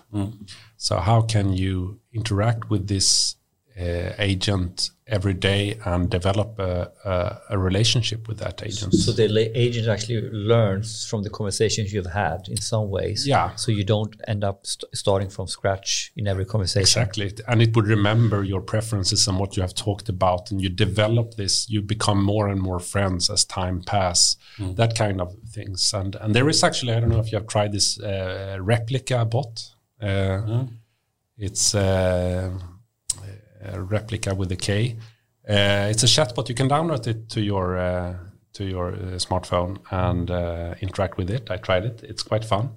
They have tried to do this, so it is a long-term relationship. So he's trying to learn, like becoming a talking Tamagotchi. Yeah, exactly. It's talking Tamagotchi, and actually, I suggest you try it. It's quite good. I mean, it's not bad, and they are doing some smart things on the chatbot side there, but it's also very dangerous, I discovered, because it encourages you to do anything. So what do you mean? So I say something crazy. Oh, let's do that. Yeah, exactly. So I had this conversation. I said that I got this sort of letter from Nigeria saying that I should put 100,000 crowns on their account. What should I do? Oh, go for that. Okay. So I will use my last savings for this. So intelligence. Okay, do that. So intelligence, no. No, it's sort of sensible answers in the sense that it sort of makes sense in context, but it's content-wise, it's very dangerous. I actually saw a comment about that in a research paper saying, they tried to have a conversational system, and they saw one of the drawbacks was when they tried to ask question like, should I kill myself? Yeah. And I said, yes, I think you should. Please do. That one they had a safety net for. I tried that one also. I tried a lot of different things. But that one they had a safety net for. Okay. So they said, okay, you should contact this sort of help. Okay. But many things I tried, it didn't have any safety net. So it just encouraged me to do anything. And I asked, okay, could we meet downtown? Sure, it said. Okay. So we'll meet. Yeah. But now we're slipping into a really interesting topic. Is about AI ethics, AI in and regulation as well. Regulations. So the whole regulatory, the whole ethical topic, the whole danger topic around these type of systems. I think regulations is a very popular and very important topic, I think, and especially interesting in this case. And we even if you work with medical use cases, you have text from patient journals, or you can listen to people discussing things on the phone or whatnot. It can be very sensitive data, and we have regulations like GDPR, etc., that requires you to be able to handle that data in a very, very safe way, if we say that. What's your thinking about this? We know that Google, for example, can do some kind of like federated learning or training on the edge, etc., and to avoid extracting data, etc. But has this been an issue for you in terms of how can you collect data to train some kind of system, conversational system that use real life data in some way? Like Deutsche Bahn, yeah. In that case, I think we only log sort of interaction on what they are saying, so we are not logging the actual audio. So I think the sensitive part is information that you can connect with an individual, like personally identifiable information. And audio is that. So actually, from a GDPR perspective, speech data is considered to be sensitive, and of course also video data. But in order to log interactions, we don't necessarily have to log the audio. We can log the text, the speech to text results, and look. So the text is okay to log as well, you would say, or? I would say as long as you can't connect it to an individual. So but can you guarantee that if someone says, I'm going to Paris on this train at this time, then yeah, I guess it's a gray zone depending on how much details they provide. Yeah, that could be an issue. But not speaking about Furhat then, but instead speaking in general about like home assistants or whatnot, that some people claim that have more of a conspiracy theory kind of attitude, that they're listening all the time and everyone. Yeah, I know. And they are saying that, okay, I talked about this and then I got this ad. Yes. That's a classical. That's a classical, but I don't believe in that. I think it's just a coincidence. And the reason I don't believe it is that it's so unlikely that they would take that risk, because it would probably be very easy to find out. If you would just look at the internet traffic from your home, you would see that it's streaming stuff to Google while you're not talking to it. And the kind of sort of enough the amount of data that is audio and the back. If someone would discover that, the backlash would be so big. So given how many people that use it, if they actually were to do something like that, someone would have figured it out. I think so. I think so. It's interesting because this is it's paranoia type conversation. It's it has been going up and down, but simply seeing that it's quite easily trackable. We could conclude that, right? I think so, at least. I don't think they would take that risk, and that it would be worth that risk, basically. And what about more the like you highlighted with the replica safety net ideas and stuff like that? No, have you considered those? How do you see those topics? I think that's a problem if you try to develop these kind of applications. We haven't really done yet a sort of a virtual companion with Furhat. If we would do that, I think we would definitely run into these problems, and it's probably quite hard to come up with a good solution to it. I think you could do much better than this. I think you could track easily certain. You shouldn't, if they are talking about drugs or things, it should be quite easy to have certain keywords that like you don't parental lock, something like that. You should be able to implement some kind of safety, very easy keyword based safety net. And what are other fundamental challenges? Okay, GDPR we have highlighted, safety net. What are the tricky points with conversational systems? Are there other areas to consider? I don't know. I guess one of course that has been discussed was around this Google duplex that were calling people, and at least to start with, it seemed like they didn't want to tell people that it was a computer that they were talking to, and. Is that a problem? Is that legal? Is that illegal I don't think it's illegal. It's probably just unethical. In the sense that you should know that it's a computer you are talking to. Why? I'm just pointing the question. Why is that important? Is it? Just to get back, duplex is a very interesting topic in itself, and there was this video published by Google not that long ago, or 2018 or something, I believe, where they demonstrate some kind of amazing capability in being able to book, I think, a restaurant or whatnot. Yeah, they called into a Thai restaurant, and they it was even funny. So, for one, people think that was staged, the whole discussion. What do you think about that video specifically? I don't think it was necessarily staged, but it was probably cherry-picked. Yeah, cherry-picked. So I think what was amazing about that one was not so much the actual dialogue. I made a transcript of that dialogue and analyzed how complex would it be to build this system. Yeah. And it turned out that it's not that sophisticated kind of dialogue. But it's more the way, it's getting back to what we talked about before about the flow of the conversation. The flow is...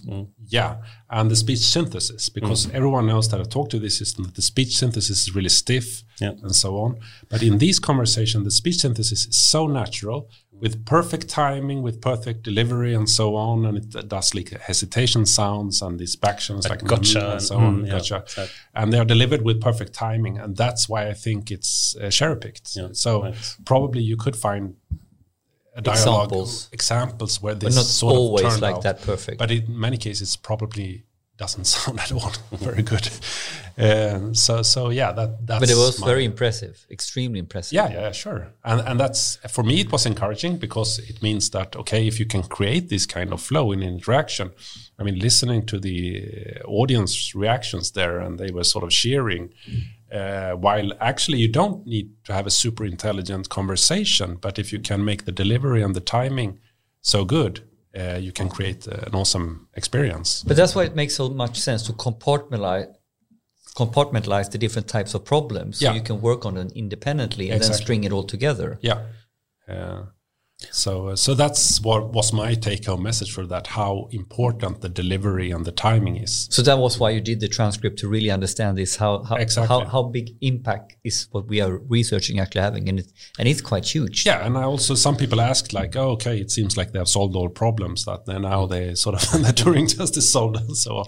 And I wanted to show them that it's not super intelligent. But clearly, either they have managed to cherry-pick it, or they have write something really smart. But there were no sort of publications around this, so it's very hard to see. But what about duplex? Is it used in commercial use? Yeah, it's deployed in use, but I think it's mainly like web form filling out. We don't have it in Europe or Sweden yet. No, not to my knowledge. I think they wanted to start to use it to collect opening hours. So because that's very simple, you just call someone and ask, what are your opening hours, and then you can just.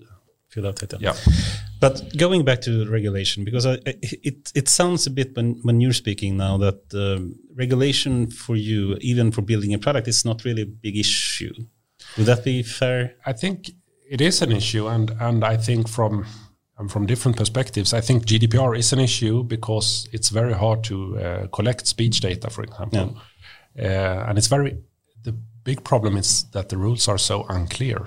So now I'm talking more as an academic than from the company side. But it used to be the case that you could get subjects and you collect speech data, and then you released the data set for everyone to use for different purposes on doing speech research, and that's good from reproducibility perspective and everything, open science.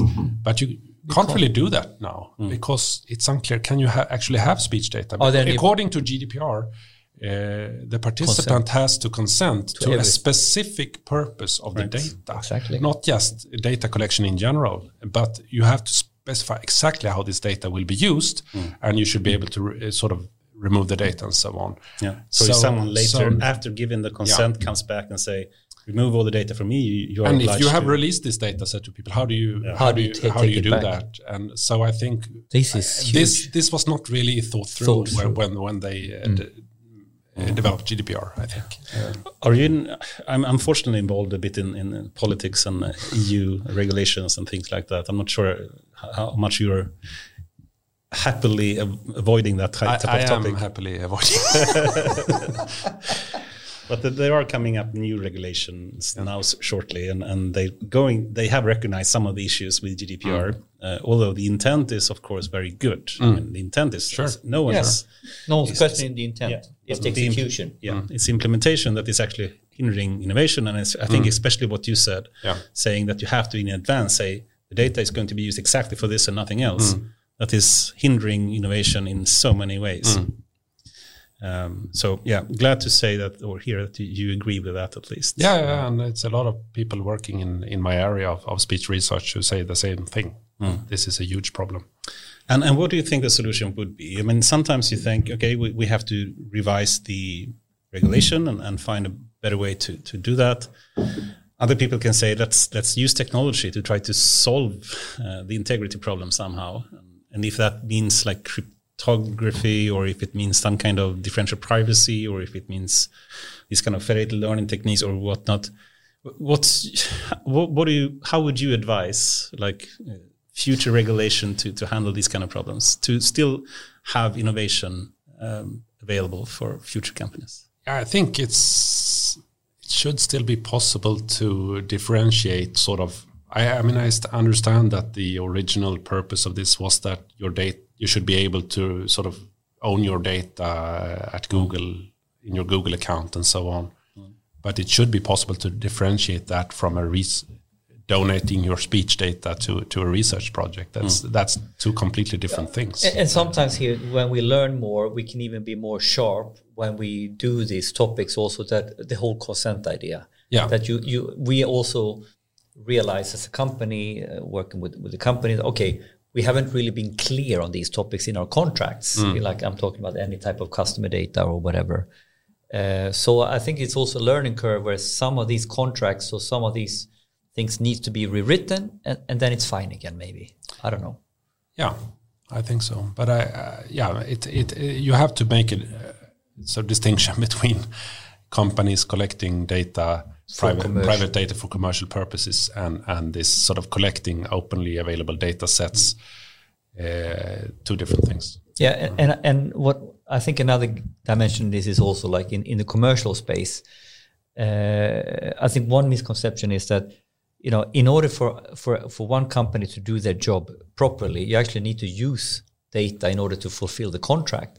So it's also been this sort of legal scare that, well, we all of a sudden the whole company breaks down because we're not allowed to use it. But actually so I'm also highlighting that some people are over-interpreting the law. I think GDPR, if you read it carefully, for some examples, if this is clearly within the purpose of delivering your service or something like that, it's fine. I think the main problem there is certainly the unclarity. And even if I ask people, like I asked the people at KTH who are supposed to be like data responsible, nobody can answer my questions. No, I actually heard this from this was a professor. Nobody knows. The professor on data regulation at KTH don't know. I love that. So there should be a clear specification. This is what you can do. This is not what this is what you can't do. Case law. We're missing case law. And I can't find that. So I think that the legal uncertainty that we have is a bigger problem than the regulation itself. Yeah, almost like that. Yeah. I agree. Awesome. The time is flying away, and I need to remind you about the Alan Turing test, so you don't forget that. Yes. Oh shit. Okay, let's try to do that. So this is, of course, very related to your field of conversational AI, and one of the most classical tests of intelligence was defined by Alan Turing. Perhaps you can just start. How would you describe the Turing test and the purpose behind it? Yeah, so the original purpose. First of all, Alan Turing didn't call it the Turing test; he called it the imitation game. And the idea was that he, in sort of a paper, he wanted to explore the concept of intelligence and how do we know that the machine is intelligent? Because this was, of course, in the 50s when AI was also in hype, and he wanted to ask sort of, when do we know that we have managed to create intelligence, which is a good question. And his way of answering it was that actually having a conversation is sort of a hallmark of human intelligence, because animals can't do this and so on. So if a computer can have a conversation, and we can't tell the difference from a sort of human and human computer, we have created intelligence. So if you have a user sitting at a terminal chatting with someone and can't say whether it's a human or a computer, we have intelligence. And I think one of the, and this has continued to, there is this Loebner Prize and so on, where they're trying to put chatbot on this test, although it's not actually done in that way. But anyway, it's sort of still living with us, and people talk about the Turing test when we have Google news about Google Duplex and so on. But I think there is a fundamental sort of unclarity about the Turing test, and I think when I read the paper, I couldn't understand either whether the one who is chatting at this terminal knows that they are gonna make a distinction between a human and a computer, or whether they are just chatting, and then after the chat you ask them, was it a computer or a human? Two different research. It's two very different things, because if you know beforehand that you will test this, check it. You will of course start to ask a lot of these difficult questions to see, is it really a computer? And you will listen for different. Otherwise, clearly. So I think the second part, the second type of Turing test, where you just ask afterwards, was it a computer? That's very easy to pass. I mean, Google Duplex did that. Yeah. Even Eliza almost. Or? Yeah, even Eliza, absolutely. There are anecdotes of that also. So that's probably very easy to pass. Of course, if you would really put it to the tests, then I think, if you know that, I think, at least if you know what the challenges are, it's quite easy to take any chatbot and very quickly understand that it's not the human. You can ask some very simple things. Do you think if you were to enter these kind of annual Turing test challenges, would you think you would identify the human or the machine? I wouldn't know what kind of questions to ask. All right. All right. This is good. All right. I need some Turing test questions. Give me. Two or three. The thing is that it's not the question itself. So that's, you can ask these sort of, if you ask factual questions like when did the World War II end and so on, it's very easy. Then you can ask common sense questions, which are harder because they are not in an encyclopedia. So I can ask, what is biggest, an orange or a grape? And you might not find that information on the web because nobody has ever said anything about comparing these sizes. Nice tip. So that's a tip. You can start there, but then and if still not certain, where do I go? Because people developing these chatbots have entered all these kind of common sense knowledge also, because they know that people ask this. So the next thing you have to do is to exploit context. So basically, just don't ask full questions, but just say why or. Cool. How about, and then something. And then it has to relate to what you have talked about before and try to understand that question. And it will almost very, very easily. Yeah. So you start with one question and then what about, and without explicitly. Exactly. So you have relating to your question. So you have to infer from context. Context. Which humans are very good at inferring from context, and computers are very bad good at tip. that. Infer from context. Yeah. All right. Good. Two good tips. Yeah. Yeah, awesome. Would be so. Yeah, let's not go deeper there because of lack of time. But I think this is an interesting thing, that the most ultimate test of AI is conversational AI in some way. Could be. Yeah, it's not an easy thing that you're working with for sure. Cool. With that, what's up in your life coming months? Anything interesting happening? I'm waiting for a lot of research proposals that I have submitted. Actually, you got one grant. I got one grant. Is it like a trifecta going on here, or trifecta? I think I'm waiting for 3 or 4 proposals that I have submitted. European or Swedish or? It's one big European. It's called an ERC grant. That is a lot of money in there. I got to the second stage where you have this interview, but I'm still waiting for the final results. So at this stage, and I have a couple of other sort of more. And what about Furhat? And Furhat, we are working on really trying to get the. Now during COVID, it's very hard to find these more sort of explorative, actual real-world use cases. Partly because it's sort of not many people walking around in public spaces and so on. So Furhat is Furhat for Zoom. That's the new use case, right? Can I Furhat and I can stay in bed? Yeah. No, but otherwise we are really trying. We have a lot of interesting customers working with Furhat in research in different research projects. So that's really where we are targeting. Yeah. Cool. Wouldn't a virtual Furhat actually be an interesting use case? We have a virtual Furhat. But you have it. That's mainly for development purposes. So if you are programming your Furhat and you don't have the physical one, you have your virtual Furhat that you can program. Just integrate it with Zoom then. Virtual Furhat for Zoom. Then it's sort of another chatbot. We really think that we believe in this physical meeting. Yeah. Okay. Awesome. And as a last question, anyone that you would really like to have on this show and would like to listen to? I recommend my colleague, Bob Sturm. Yeah, I know him. You know him? Yeah. But he hasn't been here? Or? No, he hasn't. But okay. I like so he got a very big grant on music and AI. And I think that's talking about AI and creativity. And we have had some cool call to me at Epidemic Sound. I don't know if you know who Carl is, but he's a lot of guys work. There's a music theme here somewhere. So that would be super cool. I think. Yeah, Bob Sturm, sure. Should get him. Surely generate a lot of interesting discussion. Yeah. I think he was actually the one yesterday on the Gospel HS thing, doing some kind of folk music generation. Yeah, he's playing folk music and he's trying to train an AI to generate folk music. Yeah, very interesting stuff. Super cool. Awesome. Yeah, thank you. Yeah, what an amazing conversation. Thank you very much. Thank you very much. I wish we had more time, but a lot of interesting discussions there. Yeah.